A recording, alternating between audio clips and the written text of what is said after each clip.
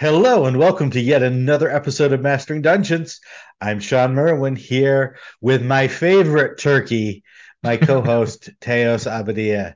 Hey Teos, happy Thanksgiving-ishness. Yeah. Is it? Wow. Yeah. So happy Thanksgiving-ish to everybody out there who celebrates by murdering turkeys or whatever it is we do. I think we're supposed to get together with our families in a store and buy a lot. Is that correct? And watch football. Okay. Right. Right. Yeah, I I'm think bad at it's that eat part, a but lot, watch football, yeah. and then go shopping is how almost everyone that I Yeah. know celebrates it. Yeah. Uh, and we're probably just going to not even eat a meal this time. We'll probably just do the shopping and the football. My daughter's Uh, coming home, so we're excited for that. yeah, And in fact, she tried to get away with that's coming great. home earlier, and then one of her teachers, in classic college style, said, "Don't show up," and I fail everybody, who doesn't show up. And so tickets were changed by Uh, a lot of people. yeah, it's Yeah. funny. I when I taught, it was a bad time of year for grandparents. Mm. I shared a office with two other teachers, so we probably taught about eight classes between us. And I think the one year we were told like 17 different grandparents died, so the kids had to leave early. Uh, Wow. for yeah, so that's a so I always tell my students now before tell them the grandparent story. So don't try to pull that one on me. If your grandparents or Yeah. someone in your family does pass away, sadly, then I apologize. But it But can't be 17 yeah, of we got them. a lot of that. Wow. Yeah. Right. Yeah. I think these days schools are like, show me the, whatever, like official paperwork or something. I bet you can't get away with that. That's Yeah. Mm. I Yeah. also think it's not Probably cool to not. go there, but anyway. Ah, Yeah. Yeah. Exactly. it's a bit. But with that bit of happiness out of the way, we are ready to hear from our listeners. We will start with Majidad via YouTube. Speaking of Thanksgiving and then the real holiday after that, Black Friday. Last minute request for next week's show: buyer's guide for potential Black Friday deals. I suspect there will be a lot, and I can't buy it all, but I'd be interested in your thoughts. So I'm going to leave the shopping portion of this to you, Teo, since I am a cheap bastard who does not like Oh, to spend money in any way, shape, or form. I mean, I am too. And the truth, I very much dislike the like you must buy now kind of thing. I think it's all terrible. But anyway, but I am on Mastodon. If you're there, you can check out at Tabletop Gaming Deals. He is constantly putting out all kinds of sales of board games, RPGs, and everything. A lot of them are Amazon. There's also a website you can go to and see kind of everything broken down by category, but it's kind of shocking how much stuff is on there. There is a Kobold Press bundle at Mhm. humblebundle.com. Noble Knight has some big discount going on if you want classic old stuff. For great board games or puzzle how-tos, Lone Shark Games, shop.loansharkgames.com has 50% off or more site-wide. Free shipping when you spend $50 or more. That's wild. WizKids will have a 25% off thing, but they throw in a handling tax and shipping, so, do the math versus other sites. Sometimes other sites are better. DM's Guild and Drive Through, you Yeah. mentioned Sean here in our The, show notes, do a Black Friday sale. yeah. Generally, they do. I haven't seen it yet. They're actually currently doing a teach your kids to game sale at least on the DM Guild. So if you want to check that out before it goes away, and I assume Black Friday sales will follow. Also, one thing that just came to mind is if you have a favorite publisher or a publisher whose work you're interested in, just go right to their web store. Mm-hmm. Uh, Generally, they will have sales. And even if they don't, by supporting those publishers directly and not via Amazon, not via drive through, you are giving all the money to the publisher as opposed to giving money to these third party places, which are fine, but you know Yeah. that Yeah. money goes directly to the publisher if you order from their stores. Yeah. If you go to Ghostfire Gaming, if you go to slyflourish.com and pick up, Forge of Foes, I mean, those are that's the gift, that's the true gift, because yes, you may have paid actual retail price for something or whatever the sale is at that group can afford to do. But you actually were part of that awesome gaming industry and helping out. To me, that's the spirit. For sure. So thank you for the question, Majidad, and I hope that helps. Next, we have Kurt Ugo 4576 via YouTube, who says, Teos and Sean, have either of you ever played a flump? Yes, Uh, I have been fortunate enough to play one at least twice. I played one. One of the most fun was during an Extra Life D&D event that I got to attend back before I was deemed not worthy of such events. I got to play a character that became I was transformed into a flump, and that was really a lot of fun. How about you, Sean? I have only played a flump as a dungeon master, never Mm. as a player character. Well, So I can't say that I have. Go I'm ahead. working on helping you and everybody else who has not had the chance to play a flump because I do have an adventure where you get to play flumps, and I'm slowly working my way through the development of that adventure. And we are looking forward to that. And that will be my first time playing a flump as a player character. But Kurt Ugle 4576 goes on to ask more seriously, having a monstrous player race in the party may be jarring, as it may elicit a strong reaction from the setting NPCs and may really limit the type of play. It may work well for dungeons, but not for settlements. Further, there may be a lack of information available on the race's cultures.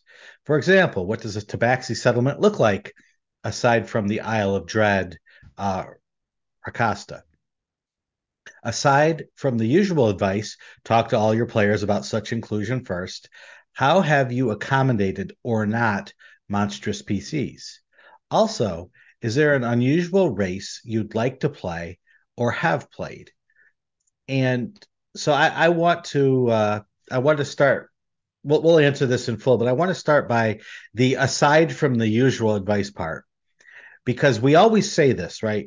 And in every answer we give with questions like this, we're always like, talk to your players, say things.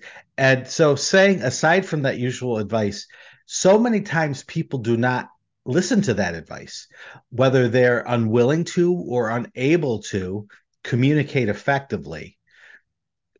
They don't do it, and that's why we so many times see problems in our games or in our world as a whole because people fail to communicate or have unmet Mm-hmm. expectations or expectations that are unattainable or unexpressed, or they refuse to acknowledge the validity of others' expectations and desires.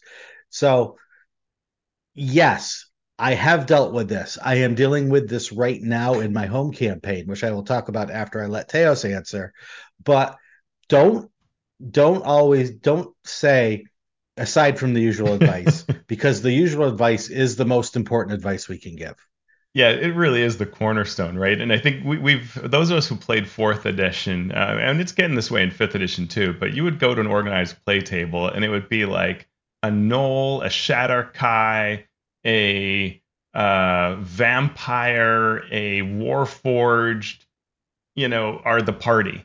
And they're in this everyday small town. And it's like, could you help us from the goblins? It's like, we would never turn to us for help. We look like the advanced squad for those Mm-hmm. evil things that are hurting you. And, and so it's just ludicrous. And you had to, because there was no beginning concept of what it meant, and it was just show up at the table with whatever, it meant that we just suspended disbelief, right? No one addressed it. Game after game, nobody addressed the fact Mm-hmm. that all these absolutely fantastic, ludicrous creatures were playing the game. And that's a bit of a shame, right? And so for Mm-hmm. Dark Sun, my story is that for Dark Sun organized play, we only used the typical ancestries that show up in Dark Sun. So only those core things. And we did it so that when you sat down at a table, you felt that Dark Sun feel of the halfling that's a cannibal and the elf that isn't very elf compared to normal D&D elves and the, half giant Goliath and so on. And so you really felt that core experience. And then what we did was every time you died in an adventure, whoever died at the table received a death certificate. Often those death certificates unlocked something else. So in an adventure featuring a bunch of Arakakra, which maybe you wrote, Sean, or it was part of right around that time. Yeah. Um, one of the Aarakocra joins your group and becomes your new PC. And takes an interest in the story of your character. So now they know something about you. So it's kind of almost like you reincarnate a little bit. Or at least you come as a new character that has connections to your old one, but as this unlocked race, right? And so now that creates a reason why they're there. It does allow for that sort of stretch your legs, play something different, but it has grounding in the story of the adventure. When my home group finished Rime of the Frost Maiden, we said, what do we do next? And it was sort of my turn to DM. So I said, okay, here are three choices. We can play this adventure, this adventure, this adventure. And what they chose of three very wildly divergent possibilities was the Citadel of the Unseen Sun from Grim Hollow. Mm-hmm. And I said, great. And I explained to them, I had already explained to them what the world was like. Dark medieval Europe, Grimm's fairy tales, Mm-hmm. this sort of thing, very grounded in that medieval feel. So, we're going to have to lean into that. And what do two players bring to the table? A Loxodon and a Heron God. So we have an elephant person and a rabbit person. And I was just my and I after the throbbing stopped, I was like, I could just say no to this. These species have no place in Etheris. Uh, and so my first thought was no. And then I thought, well, I could take the time to create a place for this species in the setting. And then I went, no, I don't have the time. I don't have the mental energy. I like this world as it is. It does not need Loxodon or Heron God. But I want these two folks to play the characters they want to play. Yeah. And so we had already come up with the idea that they would be part of a traveling circus. So it was very easy to say these two characters are unique in the world. They are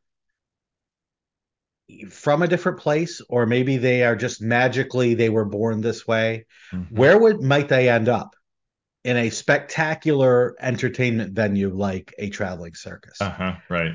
And so it's sort of, are they outsiders? Absolutely. But they fit into the story that they've built together of this. Will it come to, I don't want to say bite them in the butt, but Yeah, right. does it affect role playing? Absolutely. Right. Sure. They come up on a group of children and they're trying to find out where this monster might be layering. And they said, what's the scariest thing you've seen around here? And the kids all point to right the elephant dude. Yeah. And right. So there's this constant reminder that they're different and it will come to pass that it will affect the story, but at least we've grounded it in this thing. The other Yeah. way to deal with it is, as Teo said, just ignore it. Just ignore it. The weird thing about this game, like we've always said, is it's a story and it's mechanics. It's a game and species, races, whatever you want to call it, have come to be less about the story for a lot of people and more about the mechanics that it delivers to your your entry into the game, your piece that you move around the board. So just ignore the mechanics are the mechanics. Yes, you are a ogre, whatever, Right. by your mechanics, but you're just a really big human who's pretty brutal. Well, and I think Yeah, Sean, right. So you could just do that. You can what reskin it that way. that's where I think, well, getting to where you know what the character wants, right? So like, is the character Right. saying, or the sorry, not the character, but the player, is the player saying, um, I want to play something that's weird in the setting, or are they looking for the sweet mechanics of whatever this is, right? Because even a Warforged is quite jarring in a lot of campaigns outside of Eberron. Like, that's Mm-hmm. weird. Why is there a robot here, right? And so what is it that you want out of that? Do you not want to be questioned? Well, then you could just look like you're in a suit of armor all the time, right? And people don't Mm-hmm. realize there's no person behind the helmet. But if you want to be intruding upon the setting, then we can play off of that, right? And kind of like you were talking about the Luxodon example, right? And really dig in and have everybody react to it. But figuring that out is probably worthwhile to know whether your character, your player wants their character to stand out or not. So, excellent question there. And finally, we have via Twitter Grandpa's advice saying, what are your thoughts or advice on running a campaign with multiple DMs? We're thinking of trading off between adventures, running 2 to 3 sessions per adventure, then switching DMs to reduce the burden, but keep a constant or consistent game world. How would you set this up? My friends, let me introduce you to organized play. Organized play exists specifically to solve this problem. Now, all the deficiencies of organized play are the challenges that this sort of campaign style has to overcome. How do you make a campaign's plot and storyline feel coherent when you're switching between adventures and between game masters? One way to handle this is to take the idea of fronts that were named in the Apocalypse World game, but have been around forever in different forms. So, what is a front? A front is an overarching threat, usually involving some sort of boss villain or boss organization, and then the network that comes down from that villain and the threats that the network brings to the setting. And a good campaign will weave these fronts. So at this point, you're fighting against this vampire lord who is trying to overtake the setting. But after you deal with that, you realize there's also a threat over here from the Knoll god and the Knoll army that's approaching. And so you can move back and forth in your adventures between these different fronts. When you're dealing with one front, the machinations of the other front are continuing and the setting is evolving because you're not focusing on that now, so they are succeeding in small ways. This is a way that you can have each game master, each DM, take a front as their front, and then as you change from fighting one front to another, switch around. The players that are also game masters can toss in small things to the DM of that particular front to show what's going on behind the Mm-hmm. scenes or to put in some small Easter eggs or some small uh, images or icons or something that will keep reminders of these other fronts. Yeah, that's a cool Thoughts? idea. It makes what you're saying makes me think of sort of a West Marches style campaign, right? Where you could say, if we take this map and we're going to go and explore different parts of it, that's where you could say, well, okay, DM1 takes the northeast and DM2 takes the Mm-hmm. the southwest and so on, and you just split up the map into different areas. And as the players go to different zones to explore and find what's there, well, that's when Mm-hmm. that DM would kick in. And if roughly there's the same amount of play in each of the quadrants, then 4 DMs could totally split this, or six, or however many. And that could be a fun way to do that too. It's similar to that kind of fronts idea, but maybe geographical, and could result in sort of some nice organic play where you go from one side to the other, and now you switch DMs because you know what's going on. Um, but I think that the general challenge of having many DMs is that often you find yourself as DM wanting to create these plots that are going to lead to places, and then passing that torch is hard. And so that's where it's nice to split things up so that your creativity can be in this kind of silo and place and focus, and doesn't have to be something you have to pass on to someone who may not quite want to work with it the way you did. So if they're independent stories, it generally works better. They can have touch points because that's fun, but you generally don't want to just say like, and now here the whole burden is yours. Go with what I created, because they'll want to do it differently, and that often doesn't feel satisfying to everybody. As you if you especially if you pass, it's like a game of telephone, right? If you pass the campaign on 6 times, at the end it's not what the Yeah. first person envisioned. Right, right. And it's even harder if you come back to you come back to if you have three GMs, Yeah. you go from 1, 2 to 3. Then if you go back to 1, 2, and 3 again, Yeah. it's harder to pick up like this as if you just do a third of the campaign DM1, a third DM2, a third DM3. It's a little easier for the DM1 and 2 to let go. Yeah. because they can watch the story and marvel at where it's gone as opposed to having to then come back and start it again. Right. That's why the fronts idea or the geographical division of labor there Hmm. can work too. Awesome. Thank you so much for these questions. If you have a question, at the end of the show, we will tell you how and where to ask. But now let's get into our news and commentary, starting with new features from maps on D&D Beyond.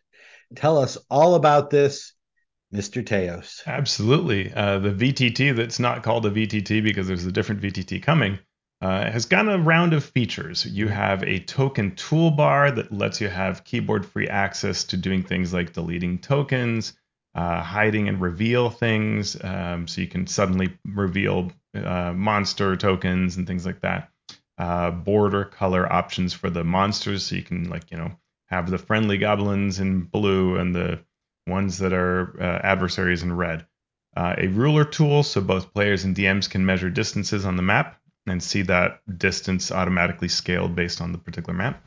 And zoom controls to plus and minus in and out to see things more closely or further out. There's a YouTube video walking through all these, and the website that is the how to start playing with maps has been updated for these features as well. The links in our show notes. Have you used this at all for an actual game other No, than just playing no, around with it? I have not for an actual Mhm. game. Just playing around. I would, um, but I just haven't had the opportunity. Yeah. Okay. I'm tempted to run a quick game just to try it out with people, trying to use as many of the D&D Beyond features as possible Yeah, to see how smoothly the integration is and how the dice rolling works and all that. But like you, I haven't had yeah. the time yet, And I think but all we'll get these there. things create you sort of have to try out, like, how deep do you want to go, right? So even when I was running, like, say, Discord and the Avray bot and the Beyond 20 integration and all this, it's sort of like there are so many things you can do, and at some point it gets in the way of the game unless you have a lot of time and you're doing this all the Hmm. time. And so it's often a question of how much you want to enable, right? Do you want to just tell everybody what we're doing and everybody can roll wherever they want? Or do you want to link a Discord to maps? Do you want, all these questions to go through? Hmm. In other news, there is now a free D&D adventure that's been added to the teacher resources page at Wizards of the Coast. So a few months back, we talked about Wizards offering resources, some free and others in the form of kits that you could buy for teachers and D&D game club advisors, especially at the middle school and high school level. They even had a contest that gave away thousands of dollars worth of material, as well as some cash to teachers, to advisors of clubs, to libraries. And now to this page has been added a learn to play adventure for kids or adults who want to learn more about D&D but don't have the time or the ability to learn all of the rules. I This hope any adventure is I called hope Peril in Pinebrook. I hope someone really smart wrote that adventure, Sean. Well, unfortunately, no. I did. So, Peril in Pinebrook contains four simplified pre generated characters plus an adventure to use them in. Its runtime is between 1 and 2 hours, and it introduces the basics of D&D gameplay. So it doesn't use the full rules. There are no ability scores Mm, on these pre-gens. It's just the attacks and the skills that the characters might use. There's no saving throws. Nothing in there calls for saving throws. So it's just here are the things you can do. You roll the d20 die, you add a number to it, and you compare it to a number. hmm. And say, and then so it explains what armor class is and what hit points are, skill checks, ability checks. We call them skill checks since we don't put abilities on there. Uh-huh. Uh, but skill checks. And then all of the other die rolls, other than the d20s, are just d6s. So all the weapons do d6 of Hmm. damage. Uh, there are some things where a static amount of damage or healing is done by an ability rather than having a die roll. But we tried to really make this something where even a student could pick it up without any knowledge of D&D and run it, That's or an awesome. adult Hmm. could do so. And it's still not as simple as I would have liked it, but it does need to be D&D. It Right. does need to have D20 rolls and addition and that sort of thing. But hopefully the mechanics get out of the way of the players going through a fun story. Yeah. And that was the desire behind it. And so you can check it out. It's on the resources/educators page at dnd.wizards.com. Well, it sounds like a fascinating project. I mean that in the most positive sense of the word, fascinating. In that, like, you had to Mm-hmm. wrestle with how to take the very complex Dungeons and Dragons game, which, when you think of it, really is shockingly complex, no matter how simple we try to make it. And then you had to actually make that into a thing that really was actually simple, and that must have been hard. It was a lot more work than I thought it would be because if you're writing adventure, you just write the adventure and you know that the people who are reading it know the rules. Yeah. So you can get away with a lot of not explaining, knowing that the DM will generally have the knowledge to pick it up and run with it if you are lacking in any area. With this, it was very much let's explain this step by step by step. What's a die roll? What's a Yeah. check? How do you resolve them? What happens if things go off the rails? Those sorts of things needed to be addressed, and just sort of the game flow in Yeah. and of itself. What's the flow of the game? How do you run a game of D&D if you've never seen or heard of or watched or anything like that? That's really cool. So in as few words as possible, I tried to get that across in a sort of step by step manner. So That's a great we'll see challenge. how it goes. That's awesome. Yeah. Yeah. Fantastic. Well, I'm excited to look at it. I haven't had a chance to look at it. I know it's been there. I've been excited to look at it. I know Mike Shea took a look at it and was saying very positive things about it. So it's really a neat idea. Yeah. Do you think this could be, would you use this? Would you advocate for its use as a convention demo for like learn to play or not? I think you definitely could. Mm-hmm. The thing about like learn to play at a convention is that the DM knows what they're doing, and Mm, it's easier to explain. What I realized when I was doing this was how much character creation and character progression adds complexity to a mm-hmm. game. Yeah. And I always knew it in the back of my head, but yes, I'm pulling pieces out and trying to, yeah, oh, I pulled too many pieces out. What do I have to put back in? I realized how having to create a character, having to Yeah. level a character, all the different options, how much complexity that can really, really add.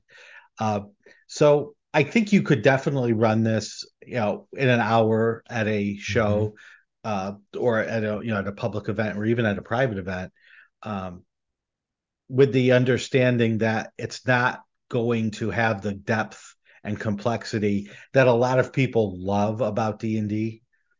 Uh, Yeah. so just if you go Yeah. in understanding that, you it delivers the feel of what a storytelling game, what that Mm-hmm. means, and what switching between the mechanics of a role and the exposition of a story take Wow. to manage a role playing game. Awesome. Cool. Yep. So if anyone checks it out, let me know what you think. I promise I will only cry a little bit if you have bad things to say. Speaking of bad things, or not so bad things, we have 100 harmless dungeon denizens coming to us via MT Black's newsletter. Tell us about this, Teos. Yeah, Empty Black has this great newsletter that he provides. I think it's like 10 links a week, and this was one of them. So this blog post is on the OSR Vault, and that website has this blog post with a table of 100 creatures you might encounter, but every single one of them is harmless or even beneficial. So two examples: scissor bugs, which are beetle-like, the size of dinner plates, huge serrated mandibles, but they're harmless. They just have a voracious appetite for fungus of all kinds. They're resistant to poison, and they project a sphere of silence in a 5 foot diameter for each beetle in the swarm. And I love this as the idea. When I was reading this, I was like, oh, this could be a really cool prelude to an encounter with shriekers. So you've got to go back and get the scissor bugs, which can now silence the shriekers and even eat them, right? So that kind of thing. Paperkin, which are scraps and pages of magical books left dormant for so long that parts of them gain sentience, and they act like tiny little warriors. It's almost like imagining these fold up little, right? Like the scraps of the pages become the characters, and they thirst for An adventure. origami army. Yeah, an origami army, right? And I just, there are a lot in there, and some of them you kind of go, man, that's not for me. But if you looked at this as you're populating a dungeon, you'd come up with a lot of fun ideas for things to add to dungeon, cavern, wilderness trek, whatever, right? Like it's a fun concept, and it's just a nice reminder of like, yeah, put in those things that aren't dangerous at all, but are interesting interactions and engaging, right? For sure. Then have running towns in fantasy role playing games, a blog article from our friend Mike Shea, Sly Flourish, with great guidance. It ties to our review of the Dungeon Master's Guide for how it addresses urban adventures. So, what does Mike say about, or what ideas does Mike bring us about how to make a town interesting? He gives you three general guides. One is identify a fantastic feature, and this is very lazy DM type thinking. But and I quote him here when I say, "What makes this town unique or interesting?" Right? I don't think it necessarily has to be a fantastic feature, but what is it that grabs your attention when they enter the town? Like I'm working on a thing where the whole idea is that they pick and sell apples, right? That's not particularly fascinating, but it's a nice identity and a lens through which the characters will see the town. So I don't know that it has to be, wildly fascinating, but just something that really separates the town from others. Set up a situation. When the characters enter the town, it works best if they get involved in something right away. And that's 100% true. We've talked about things like Temple of Elemental Evil and the Village of Hamlet. You arrive at the village and it's like, okay, what do I do? Do I just start talking people? And in the olden days, we just started taking everybody's money. But ideally, there's something that grabs you, right? The townsfolk need something, or there's the middle of a festival, or something's happening so that you get sucked into it and feel like you have a role, something you're due, or you came here with a purpose, right, to meet this particular person. Then that creates that kind of situation. And the last one is options customized to the characters. And Mike's point is don't go all about creating this for yourself. Do it so it works off of what the characters want. So you don't just want a giant town or city where, hey, look through the menu of everything this town offers. Give them with things that the characters would want, right? So if there's a person who's looking for armor and there isn't a blacksmith there working on armor, well, that's going to naturally draw them right in and start things going and make the town effective. So overall, just great article. The kind of advice that I wish we had seen in the DMG around urban adventures and populating towns and things like that. There you go. Well, if it was in the DMG, then we wouldn't get Mike's great thoughts on it. So It's true. I'll take it. Now, with our creator and crowdfunding news, we have Fern Bloom's Guide to Freebone Vale from creator Tim Van Dalen. Uh, a new mini setting for 5e D&D. It's an 84-page book containing adventure seeds, encounters, locations, a one-shot adventure, background subclasses, and more. And you have met Tim in person. Yeah, on a business trip to the Netherlands, I got to hang out with Tim and a bunch of his friends. It was great. They took me out to a very cool place, and we had a really nice time. He's a fantastic person, great creator. I know he's worked really hard on this project to make it a great experience. So the idea of this is just, that you can take this town and surrounding encounters and just drop it into your game whenever you need this kind of a place. Well worth you're looking at this project. You have until December 14th. Go to Kickstarter, search for Fern Bloom, or you can use the link in our show notes. But yeah, fantastic, and Tim absolutely deserves success for this project. Great creator.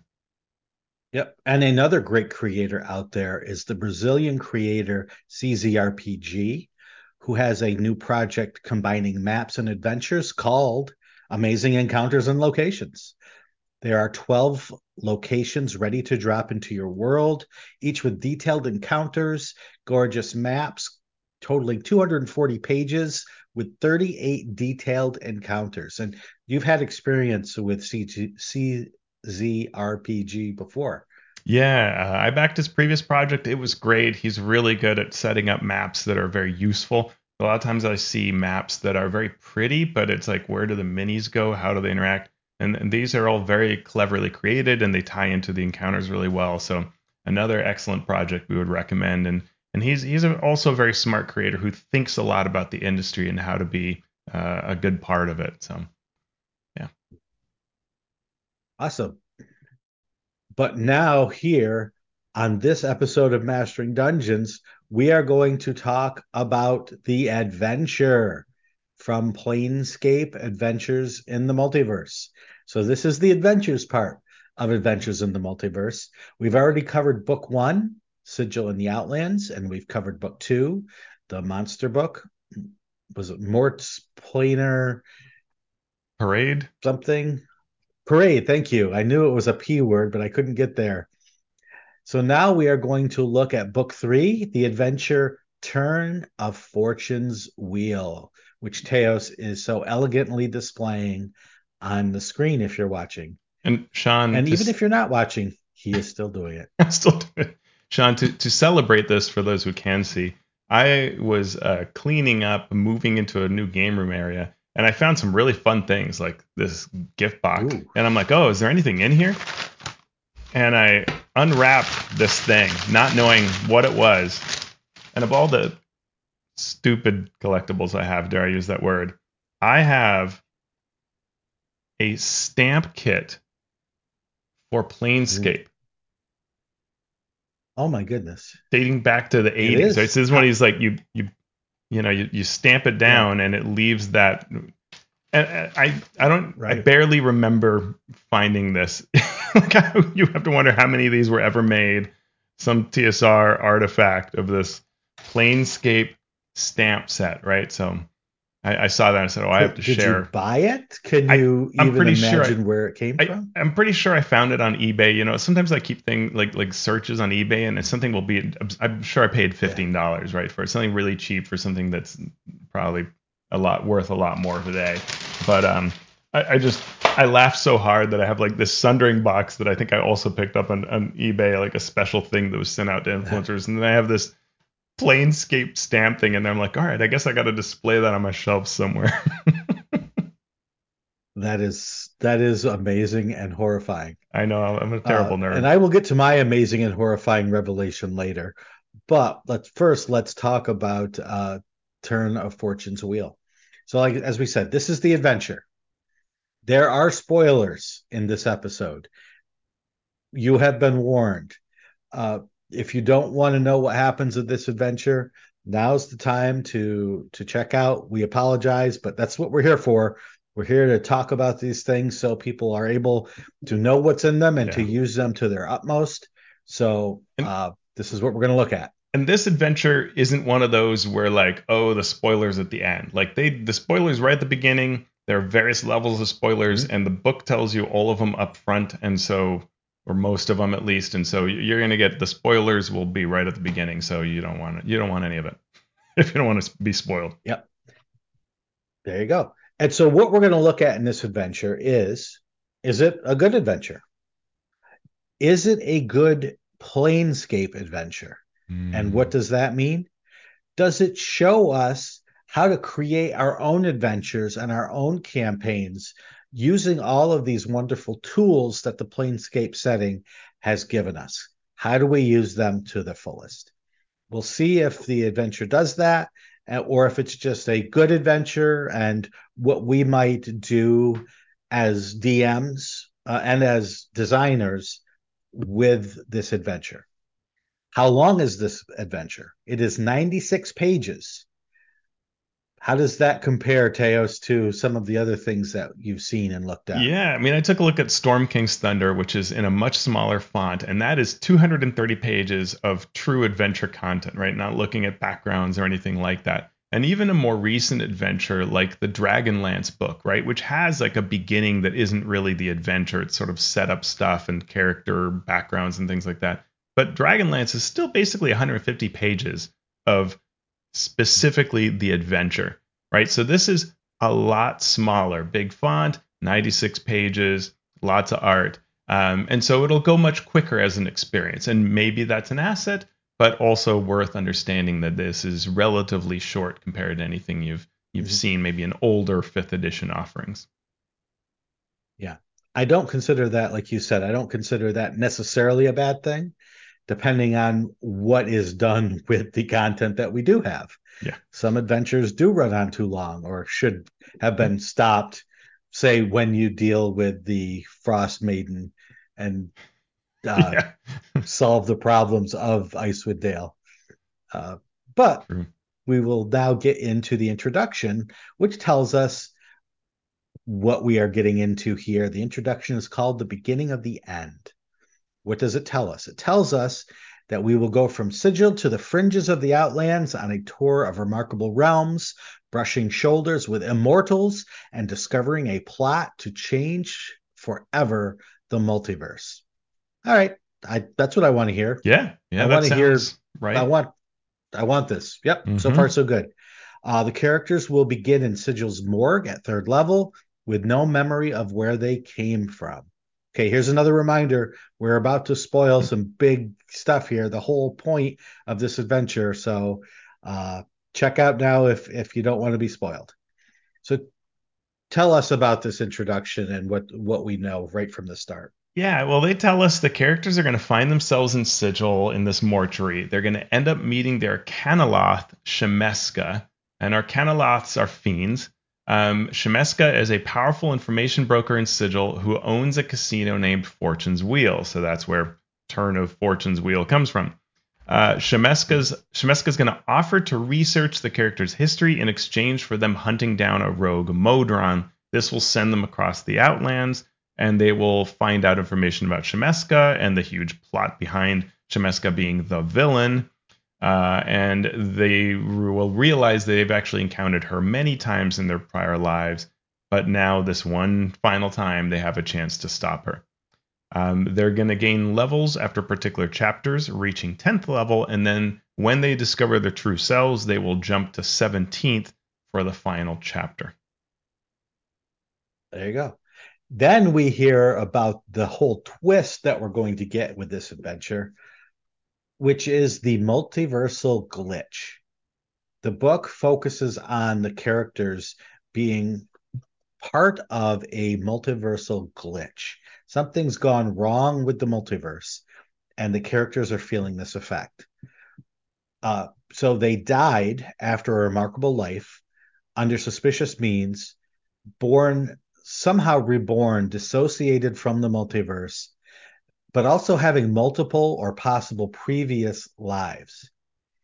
So the characters are starting at third level, and we're given the instructions as the game master to ask the players three questions of their character. What's your greatest decision or turning point? What's something your character wishes they could change? And what is the signature possession or physical trait that is most notable about your character? And we're sort of told why we're asking this, but we're not Yeah. really told why we're asking this. Mm-hmm. Then we're told about incarnations. Each player has two other forms. So a player will be in one incarnation. If they die, they will be able to switch to a different incarnation of that character. Mm-hmm. All incarnations are the same level. So if you're still at level 3, all your incarnations are level 3. If you've leveled to level 7 and you die, all your incarnations are level 7. You can have these characters be as similar or different as you want.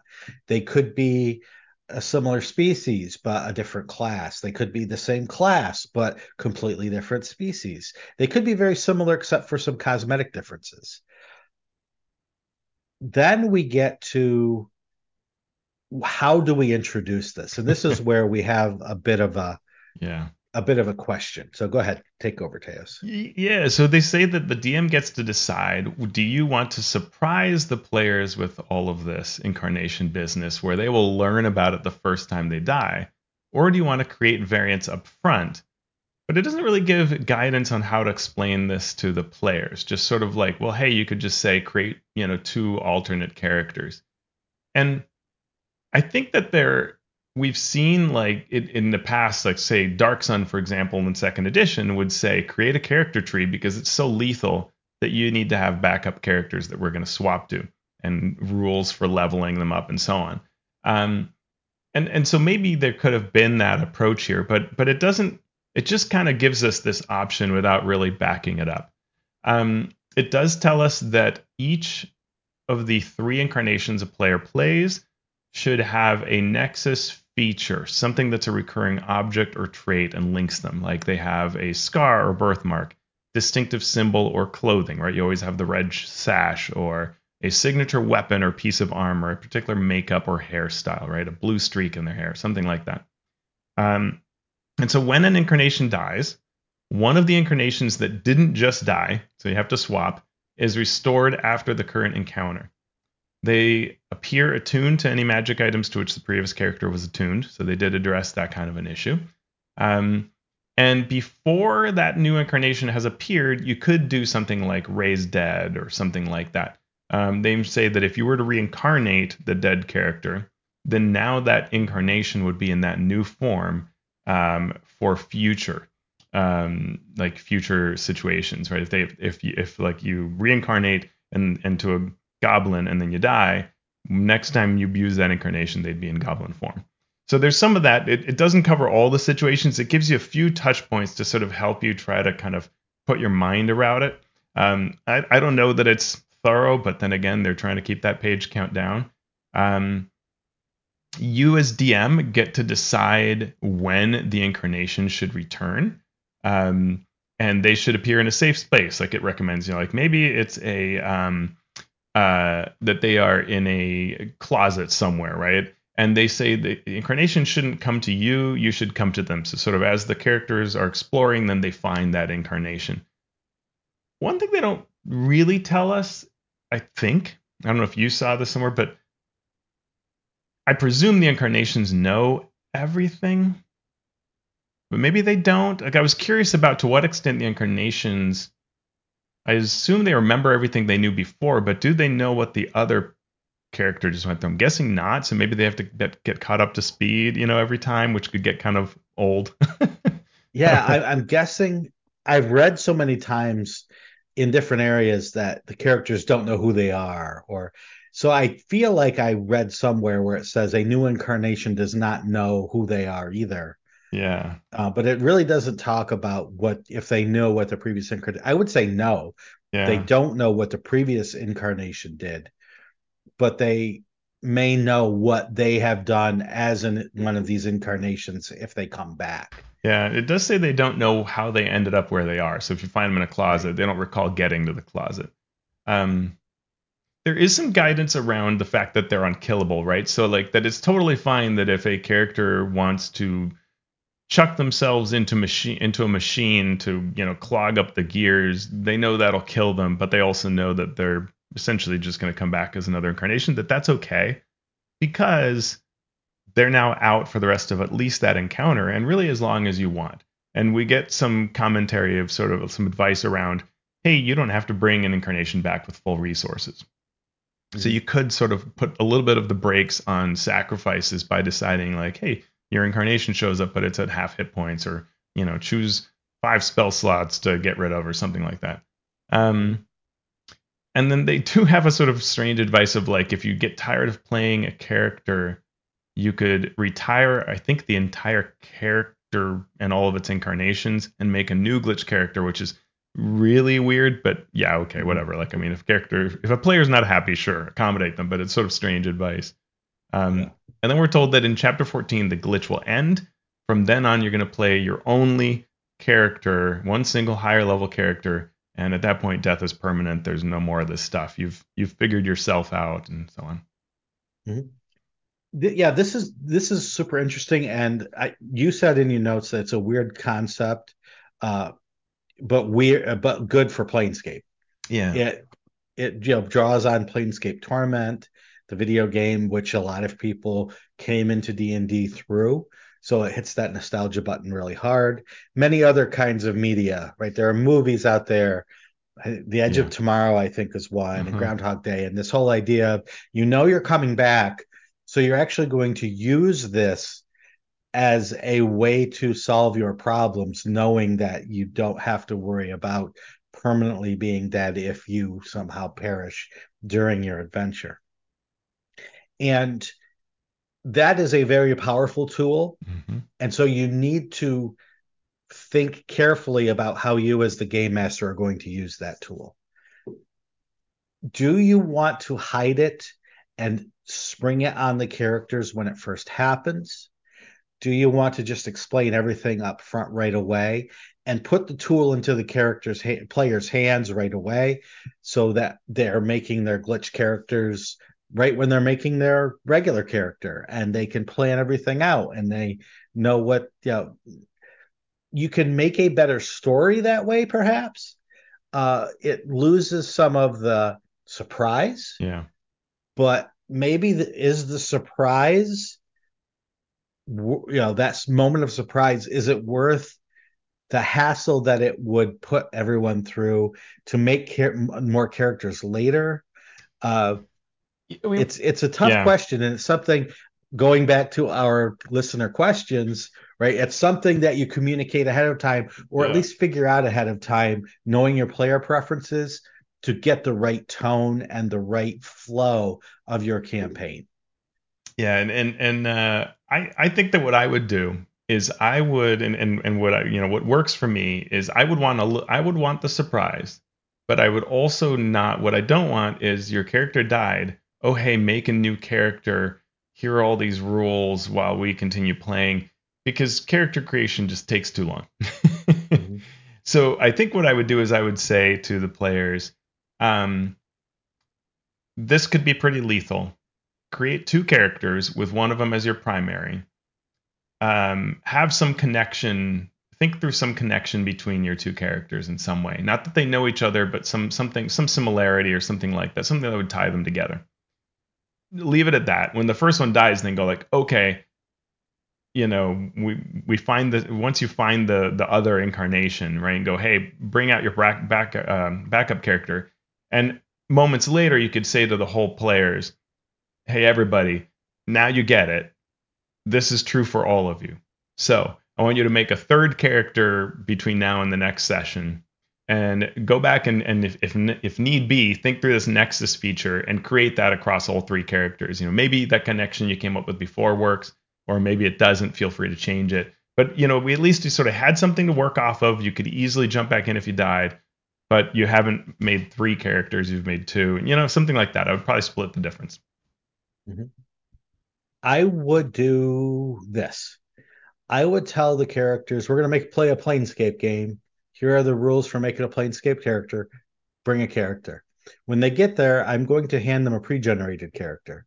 I'm going to say, start with this character. And as we're playing, somebody, as we will talk about with the opening chapter, is likely to die. Mm-hmm. When that happens, I'm going to say, I'm going to change the way the glitch works because this is my campaign and this is how I want to run it. I'm Yep. going to say you're looking at your friend who is probably ashes on the floor, and where those ashes used to be, there is now a person. And you see this strange sort of hazy warp look all of a sudden pop into focus, and there is that character. And then I will just continue along those lines. Maybe after chapter one, assuming maybe one or two other characters die, I will then say, make a third character in your free time and Mm-hmm. bring that next time and sort of introduce it slowly. I also like this. You've got a thing here. I would eliminate the need for death and let the players decide if when they glitch. And I think that could be a really powerful Mm-hmm. thing to do. Maybe it uses inspiration, right? Or something like that. But But that idea that you could switch every now and then could be really cool. It also solves another problem that isn't addressed here at all, which is party balance, right? A lot of times when you play in a campaign, even if the players just show up with whatever they made, they will over time specialize based on each other, right? So if two Yep. people created I can disarm traps, one of them will keep focusing on it, and the other one just sort of lets it be as a secondary in case thing and doesn't focus that way because it's already covered. And if nobody can deal with traps, then somebody picks up spells or training or something. But here, both people who could be the trap people just are gone, and you're playing all wizard party all of a sudden, or and so that's where it could be worthwhile to let the characters go like, no, I need to go back to my rogue self and bring that person in and deal with this trap and have some way that you do that. Maybe at a cost, right? Like maybe your current incarnation has to burn through healing surges and or use inspiration or whatever, and that might something like that could be really fun. And I would have liked something like that in this adventure to allow for it. I'm watching, or I just finished watching Loki season Mhm. 2, and thinking of that idea of exerting yourself to sort of do what you need to do within the time stream, right? I think that's appealing to players today too. Yeah. The one reason I put that in there, just let them glitch, is because it's sort of gruesome to to say, well, I can solve this problem, but I need to kill myself to do it. That's not going to set well with everyone, Sure. especially with some mental health issues out there. We It, need a it may rogue. get, Hold on. yeah, it may get a little dark, and you get that, right? You Yeah. get that. Oh boy, we really need the cleric now, and the cleric. Oh well, let me take care of that. So just allowing them to do it, maybe with a small penalty, or Mm-hmm. with you're when you glitch in, you have half the hit dice that you're supposed to have, or you have no hit dice left, or something. Yeah. Uh, Yeah. that would give it that just makes it easier to manage. And maybe even after a couple of levels, they can do that. Yeah. They learn to Mm-hmm. control it. Uh, would be interesting. That could be really cool. Yeah, that's a neat idea too. Or you maybe you can do it once per level or something like some kind of. Mm-hmm. It's probably nice to start with not letting it happen all the time, but allowing for that and yeah. You also don't want. I think the point, one of the points they're doing here mechanically is they're saying like when your incarnation dies, you bring in a new one, Mm-hmm. and that can't be the same one that just died. And the idea is to switch these around because otherwise you won't feel this sort of multiversal angle, right? And that is part of the point. But it is also a little disjointing and it doesn't address this at all, is you're telling players to play different characters. Are they supposed to be the same personality? Mm-hmm. Or reflections? And I think they are, right? Because they're kind of variants, if you will, in Marvel terms. Um, Mm-hmm.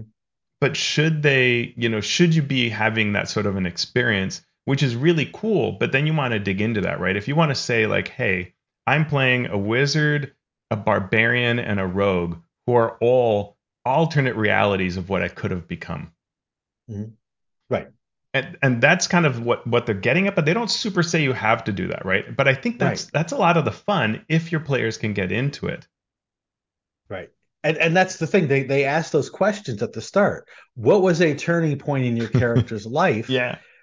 And so you're like, oh, okay, I see what they're doing. You're going to have three versions. They're all going to be human, but one's going to be a ranger, and one's going to be a rogue, and one's going to be, a monk, because they made these choices. But it's not that.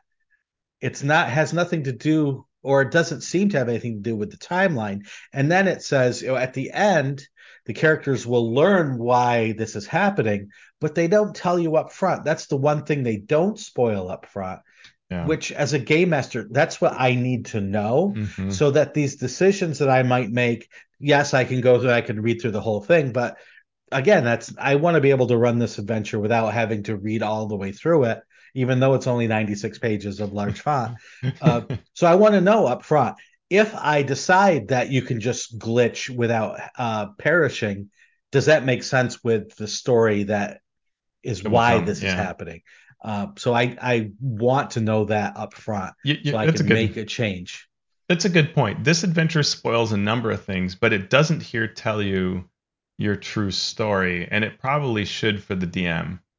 Mhm. Just sort of like it names the villain, and I actually wondered whether it should say this is the villain, because it's a lot easier to as a DM to role play the villain not being the villain, even if if you read the whole adventure. Just having all the text line up with pretending they're not is it's easier to Mhm. DM that, right? And the moment you really are Right. saying that in the text, it's like in your brain. And that's why we'll talk about this later, but there's a part where they meet them, and I think that you kind of need to say like, yeah, here's how to run that so you don't give it away. You know? Mhm. Sure. Yeah. Yep. So that is the important part of the adventure. We get the backgrounds about what's happening, then we get the glitch, then we get into the adventure itself, starting with the first chapter of the adventure called Grave Escape. And if you played Planescape Torment, you know this beginning. The characters wake up in Sigil's mortuary basement, lying on medical examination tables as if they're dead. Their stuff is, on the shelf nearby, and a floating, talking skull is looking down on them. Mort, you know, starts exposing and expounding on the story as it has happened so far. Hey, why are you alive? You're not supposed to be alive. Oh, you're in big trouble if you're down here alive. You better get out of here. And that's where the adventure kicks off. Yeah. And it's a fun beginning, right? I think that's a neat shocker. I'm okay with it being like the video game. I think so far everything about this to me is awesome, right? There's some things I would handle Mm-hmm. differently, but I love the idea of a glitch. I think that's the kind Yep, of dream big, be bold kind of thing that Planescape needs. And a classic callback, I'm okay with that. I think that's fun. absolutely. So with this information that they're alive, but they can't remember anything, they know what they can do, but they don't know who they are, which is a typical trope for these kinds of adventures. And also the typical trope, nobody can answer anything useful, right? You talk to Mm-hmm. Mort and he'll answer questions and knows basically nothing of use other than, hey, you're in the mortuary and sigil. The Heralds of Dust faction will totally want you dead because once a thing dies, they want it to like stay in its current shape. So that you're supposed to be dead. They will not take kindly if they see you. So good luck getting out of here. And Yep. you will meet NPC or creature upon creature that does not tell you how to get out. Mm-hmm. It's like they've all just been living here, right? And just they're either Yep. going to attack you or they don't know how to get out. Yeah, and they're more likely than not to attack you, and more likely than not can do a lot of damage with those attacks. Yeah. This was I when I saw the adventure starts at third level, I was like, okay, good. This isn't an intro adventure. This isn't a learn to play adventure. This is probably going to be played by people who are pretty familiar with the rules. They understand what this is about. Start at third level, makes it less swingy. Great. And then I realized that they really should die in this first chapter to introduce this Yeah. glitch concept. So that's too bad. Maybe they should have started at first level to make them easier to kill because there's nothing Yes. more difficult than following the rules but still killing a character once they hit third, fourth level. And then beyond that it's practically impossible. I mean, I think maybe one of the virtues of starting at third is that you maybe aren't super aware of what your character can do, and even when Mm, swapping characters that becomes more true, right? Like you swap to another incarnation and you're like, yeah, what is this? There are all these features, I'm not going to be particularly great at using them. But I agree that it would be easier to kill a mod. In fact, I have run this as part of the playtest, and I can't talk about what the playtest was like versus this, but I'll just say that I don't think we had any deaths in that playtest. If we did, maybe one. Characters were particularly good at avoiding these terrible dangers. One thing is they were very afraid of this. This place feels harmful and spooky and mm, dangerous. It has a macabre feel, and so characters, at least in our party, were very cautious. Right? They were not touching the thing that looks interesting. They were like, "Let's just go to another room, find a way out." mm, Um, and so that caution meant that it was a little harder to kill characters than you'd think. even though there are and I somewhat they got lucky and didn't just walk into the rooms that immediately become a combat, but there are a number of fun encounters here, right, Sean? You want to Oh share yeah, any of these that? sure. There's poltergeist putting on a puppet show for skeletons. Poltergeist can move objects right, with their powers, and so if the characters interrupt, the skeletons and the poltergeists attack, or the characters can join in. But if the character dies, the poltergeist used the body as a puppet to join in the puppet show, which I thought was macabre Yeah. and totally hilarious. A Herald of Dust member dissecting a flesh golem, and as soon as it realizes that there are living creatures here, they both attack. That's a CR4 and a CR5 monster Hmm. together against third level characters, which most characters will probably survive, but it might use a bit of resources. Hmm. Uh, I would have loved to do something funny with the flesh golem who has a big hole in its chest because the Herald of Dust had dropped a key into Uh-huh. it while it was operating, so now it's trying to get it out. The incinerator is hilarious. This is where most characters should die if it's done well, because as soon as you move into like the circular tube hallway, a character or a zombie on the other side pulls a lever which locks doors on both sides, and then pulls a lever that does 44 points of fire damage. And I think it's like a DC 18 save Yeah. to take half. So at third level, most characters, unless you're like fighters or barbarians, are going to have around 22 to 24 hit points. Uh, and that's Yeah. dead and mostly dead right off the bat for that. And one thing that's Uh, interesting to look at, so this first series here has a number of things that can kill you, right? The things you've mentioned, a poison banquet hall, a Demi-Lich who records the dead, has writer's block for writing an epitaph for somebody, mhm, but will kill you if you don't do a good job at it. Um, all of these things are pretty deadly. Is the rest of the adventure going to be this way, right? If the idea is that we switch incarnations, I'm curious to see how hard they made the rest, whether it has this sort of mhm, randomness to it of like, oh boy, gee, this huge thing can just murder me. But that's okay because incarnations. Or, will we not? And design wise, I couldn't help but think to myself, how often do I think characters should die in this adventure? And it's a tough question to, yeah, to answer. it is, and it's something that I don't have the answer to because I have only read up to a certain point.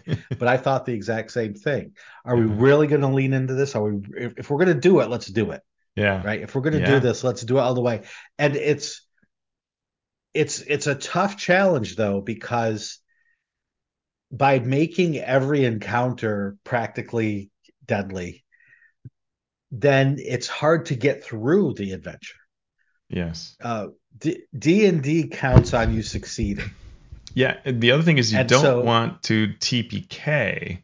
You want to kill one or two characters, but have them move forward. And there's a little bit of word there, sort of like I think there's some advice that sort of says like you get to decide what happens if it's a TPK.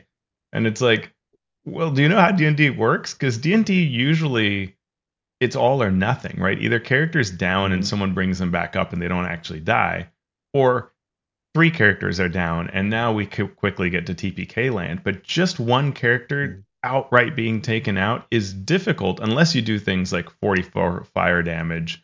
You have to have these mhm, singular just blasts, right? Because otherwise it's too easy to, like, if you just say high CR monsters, well, that can be a TPK. mhm. Yeah, it's got to be like So, one shot save or die sort yeah. of things, which good design tells you not to do. Yeah. Well, But this isn't a regular adventure. This is something special. So all normal, right, common wisdom design canards go right out the yeah. window Yeah. with this sort of design. It's going to be interesting to see. Yep. So eventually, if you survive all of these strange encounters, and the map is strange because the map is it's neat. It's a really cool map, but there is like a straight path right out that you could take if you get lucky, where you literally only have to go through one or two encounters. I'm trying to remember what's right Yeah. outside of the main area. Is there another area, or is it just a hallway that No, so, leads so to the you can incinerator go too? you can go out from the mortuary start through the Yeah, incinerator, and then you can go from there around a straight out, hallway right? and out. Yeah. So if you get lucky, Yeah. you can make it out pretty quickly. Which when we ran a playtest, that's what happened. They got out pretty quickly, and I forget whether maybe one character Mhm. died in the incineration, but if so, that's it. Yeah. And just another spoiler alert here. This is the adventure that Baldman Games is running as their intro to uh, Planescape. Planescape at PAX and at Mm. PAX Unplugged and at Winter Fantasy. So running this as an intro adventure could be very short. If the so it's something that will have to be done by DMs to make sure that this Yeah. 2 or 4 or however many hours it is, everyone gets to. Now to do every room though would probably take 8 hours. So it's sort of Right. a it's going to be an interesting call. Yeah, absolutely. And then maybe they have pre-gens or something. Just be like, here, look, you came back as another character. Choose something that Yeah. Yep. makes it look like you. Um, yeah. So overall, I mean, I thought this was a great start. There's some fascinating stuff. There's Hmm. a faction. You start in a faction location. Surprises. Some neat encounters. I really like the design of the mortuary. They have fun things like a cold locker with interesting bodies inside. Just some really fun and quirky and humorous. Um, uh, this start super solid. I've got some cautions about how it's all going to play out and how this all works, but everything that's been Hmm. seen so far, I feel very strongly with, and I felt strongly with back even during the playtest time. Um, so I'm very curious where it'll go from here, Sean. Very curious. Yeah. Do you want to say where it goes from here? Well, do you want to go into chapter two? I'm fine with that because I had trouble with chapter two. Uh, not just in the sense that I'm reading it, I'm like, okay, tell me the story, tell me where the characters go from here, and we sort of get this. Here's what they know about Sigil, which we already got out of the Sigil and the Outlands book. Here are some encounters that they might have. Yeah. Here are some things that they might learn. But as I'm reading it, I'm like, I don't understand what is supposed to happen. Now, granted, I skimmed it pretty quickly, Yeah. but I was looking for like, here's encounter one, here's encounter two, here's what they learn, here's where they learn where to go. And then I'm like, where is that information? I can't find it. Chapter two is, I would say, as weak as chapter one is strong, because Okay. it is really there's not a lot of support, and I don't appreciate how it's set up. So the setup is you emerge from the mortuary basement onto the streets of Sigil, and you go, whoa, look, it's Sigil, and some dude bumps into you and kind of just, but it's just a commoner, but just bumps into you and says rude stuff. And a Barriar uh, tout, so this is one of the guides of Sigil, says, hey, I can help you out. Right. So the idea is supposed to be that in this world full of confusion, don't know what to do, a guide has presented themselves and offers help. And for 3 gold a day, which you've got your gear so you can easily afford, they will guide you around Planescape. So good, that helps. You just gave a friendly NPC and so on Mm-hmm. that could help you here. But then the question is, well, what are you doing? And the book sort of goes like, Mm-hmm. explore Sigil, and here are some ideas. But you've got the guidebook. Mm-hmm. Just what do they want to do? Do they want to go eat planar grub? Do they want to get ink at Fell's tattoos? And it all sounds lovely, but I'm not here on a Disney cruise. I need to figure out who I am. I just escaped the mortuary basement, Right. and it does say like, well, maybe it's got a paragraph here, big or 2 paragraphs on who am I. Like maybe you want to go off Mm-hmm. and but essentially what it says is the Hall of Records has no information. The Institute for Intellectual Excellence has no information. And I think that what would have worked for, I worry that doesn't work for most groups. And most Mm-hmm. groups, the players are going to Right. say, I need to figure out who I am. So I want to go to the Hall of Records. And you can say, great, let's go to, or I want to go to some place that has information. Well, there's the Hall of Records. And on the way to the Hall of Records, you could present fun and interesting things about Sigil. Mm-hmm. And now that experience would Mm-hmm. feel good. You wouldn't feel like everything is just, like you're being shunted off into Disneyland when you're actually supposed to be on a mission. You can be on your mission, and there's some pieces here that they tell you that are, it's sort of swept aside text wise. Like it says, like, when you visit Fell's tattoos, maybe you realize your character has a fear of needles. And the concept is that you're going to maybe learn about yourself as you're in Sigil, but I guess it's up to the player.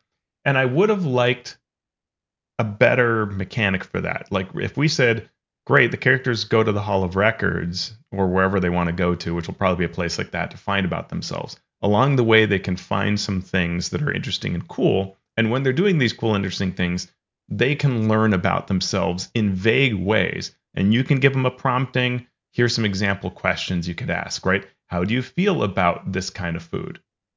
And when they answer, you could say, you realize this is how you've always felt, right? Like you unlock this part of your character. Mm-hmm. So I just felt like this was kind of weird. You do have two sigil encounters they give you that I think are okay.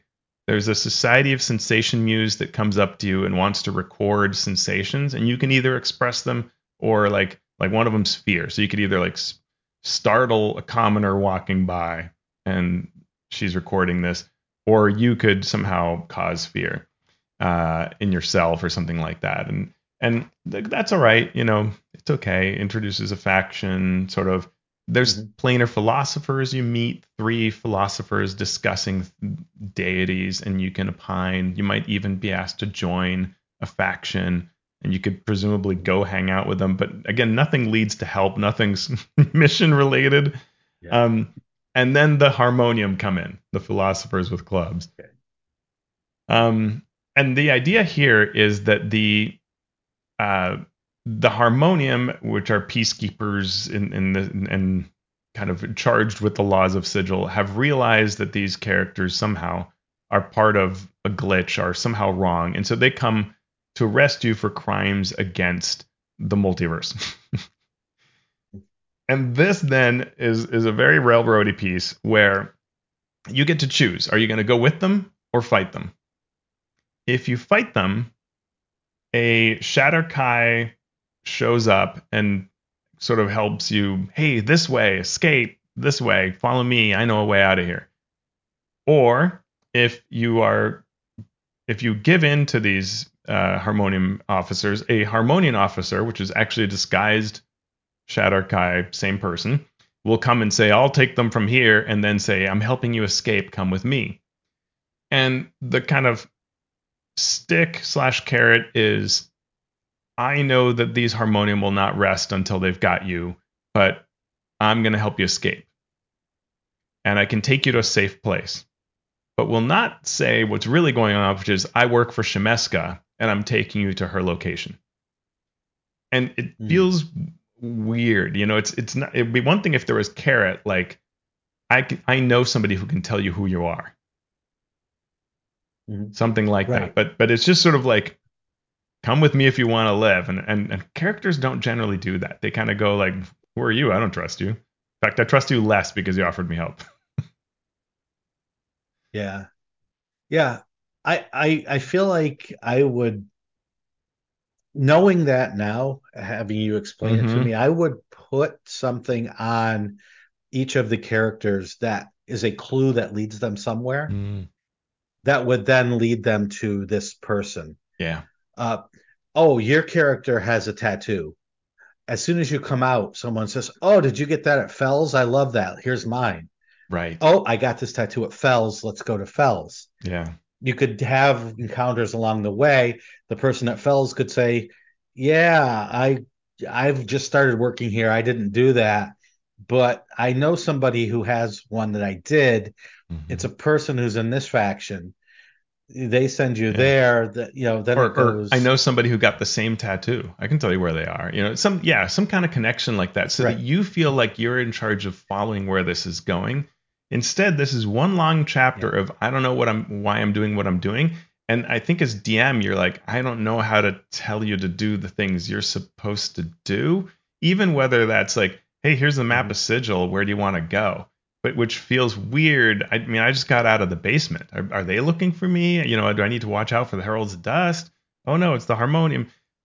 So somehow you're supposed to end up with Pharaoh, this agent of Shemeska, who Mm-hmm. does not tell you that's who she is, and she takes you into the Undersigil to get you to the safe place, quote unquote. One of the important things that isn't addressed is what happens if Pharaoh dies, because she has the stat block of a spy, so she could easily bite it. Not easily, Mm-hmm. but she could bite it. Right. And especially in there are two encounters. The first one is just sort of like a kind of clue prequel thing, which is you find a cranium rat that mentally communicates sort of like, do your worst, we've already won, which is a little cryptic. And I guess the point is it has eaten poisoned cake. So it's like, I'm defenseless, I already won because I ate cake, I think is what it's saying. And then maybe you figure out the poison Mm-hmm. part, which when you get to the tea party, which is a bunch of cakers, this faction that has not done well, and it has made cakes down here in this weird sewer place, and it is throwing a party and invites you. And if you sit down for 10 minutes, cool, you can go on and be undisturbed. Otherwise, it's a fight. And oh, by the way, the cake has like weird bat wings coming out of it, and you can do a check to realize that it's black blood and isn't a normal bat. But that's the only check. If you eat the cake, you are cursed and you will turn into a Vargoyle. There's no saving throw. It's just what's going to happen. And if you fight, well, they are, defeatable, but they are, what are they? They're thugs, which, thugs are hard, but there are only four of them. Um, when they die, they become Vargul reflections, however. So it's a decent fight, and there are some teleporters. There are sort of sewer pipes that they can go through. Anybody can go through, but they know where the lead, so they can kind of hop around the battlefield. Not that it's super helpful for a thug, but they can do that, and the Varguls can do that. Once you defeat them, you can go on your way. I guess some of you probably maybe become Varguils. Doesn't really say here that a Vargwil damages an incarnation, so apparently you're okay to come back as that incarnation later on. And then you show up. You come out of you come out of Under Sigil in the ladies' ward, and you're about a block away from where you need to go. So again, Pharaoh better be alive. There's no Mm-hmm. notion of what Pharaoh does in that previous encounter, by the way. Like, does she eat cake? Important question. Buttery Not cake. it's the usual where the NPC fades into the background. Mm-hmm. But then you're supposed to, Pharaoh will take you to this casino, and this is her safe place. And then we'll see in the next chapter when we talk about it, kind of everything that happens in the casino, which is owned by Shemeska, and how that plays out. But Okay. I found this chapter one is so strong, and then chapter Mm-hmm. two is just, I don't know what happened here and what this experience is trying to do. And it feels like it needed a development phase that would really focus that Mm-hmm. play experience, or focus it for the DM and the players, right? It can have many options. It can Right. be open, but give me something to go on. Like, yeah, if you're right, if you had the chance to go through your personal belongings and you found four clues, like that tattoo Mm-hmm. parlor, the philosopher's station where they gather and have discourse, but then there were clues about you in some way that can be vague, almost even meaningless, maybe Mm-hmm. personally meaningful, but plot wise Right. meaningless. But you would go after them and you would feel like you were in charge of this. Instead, it just feels like led by the nose to Mm-hmm. one thing after the other cuz. Yeah. Yeah. Yeah. And I'm not even opposed to sometimes lead you by the nose if it's clear to the DM. These are the four encounters they need to go through. Intersperse other things in there if you want, but go A, B, C, D. If you have 2 hours, just do that. Yeah. If you have more time, play out these things. Uh, but yeah, I was just so confused as I was trying to Yeah. read I it mean, so about I've what needed to happen. because I've played it, or I've run it and then read it. So this is now my second time reading it, and I've run it. It's a little easier for me to get. But yeah, it's complicated, and as a DM, it's intimidating. Um, and just, yeah, it falls apart a bit, unfortunately, which is too bad. So we'll see how the Yeah. next part goes. Well, Hopefully better. that's okay. That's right. We'll check out chapter 3 and beyond Oh on the yeah, next show. and I don't know if we So said it. At the end of good. each of these chapters, you gained a level. So they were three. They gained a level Mhm. at the end of the mortuary. So they're actually level 4 when they're going through chapter 2. And now they will going into chapter 3. They'll be level 5. Thank you for sharing your expertise with us, Teos. Always a pleasure. Thank you, Sean. And, and thank you to all of our listeners. We hope you are enjoying our show. Thank you to those who support us via Patreon as well. Thank you to our Master of Dungeon supporters. A special shout out in our show notes goes to our Master of Realm supporters. And for our Masters of the Multiverse, yeah, you know what's coming. Keith Emmon of The Monsters Know What They're Doing, Craig Bailey, Steve Bissonette, Merrick Blackman, Evil John, DM Chad, Darren Chandler, Seth Eckel, Andy Edmonds at Nerdronomicon, Nathan Fuller, The Mighty Jerd, Ben Heisler and Paige Lightman, Sean Hurst, Chad Jackson, Brian King, Jim Klingler, aka DM Prime Mover, Chad Lynch, The Mathemagician, Eric Mengi, The Micro Ant, Sean Malley, Falcon Neal, Post Fiction RPG Audio, Robert Pasley, Vladimir Prenner from Croatia, Chance Russo at Drago Russo, Sean Ross Sandberg, Andy Shockney, Krishna Samose, David Somerville from Prismanox.com, Joe Tyler, James Walton, and Graham Ward. Thank you for being masters of our multiverse. If you, yes, you listening or watching, if you would like to become a patron of the show, we would very much appreciate that. You can go to patreon.com/mastering D&D to show your support there. Ask us questions, join our Discord where we have great conversations about all of these topics that we talk about and more. If you can't support us financially, we completely understand that. You could help us out in many other ways. You could leave us a review on Apple Podcast or wherever you listen to the podcast. You could also subscribe on our YouTube channel to give us a little bit more of a reach there. Teos, you've been doing a lot of work outside of this show. What have you been doing and where can people find it? Ooh, I broke down the changes that D&D has been doing to their core books, the 2014 core books, and what the language is like and what we can learn from that. So you can check that out at alphastream.org or on my YouTube channel, which you can also get to through there. Sean, where are you hiding out these days?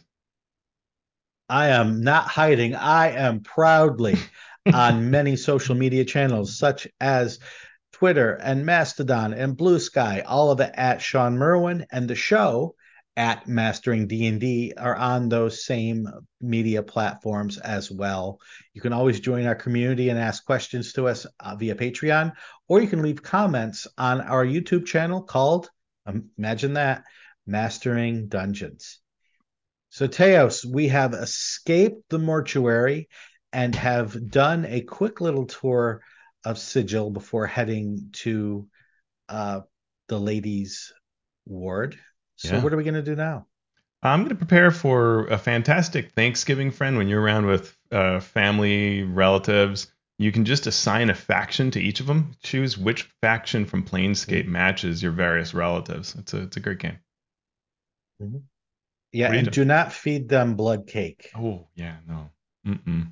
You don't want their head coming off. That's because bad. Vargoyle families are not the families that you want.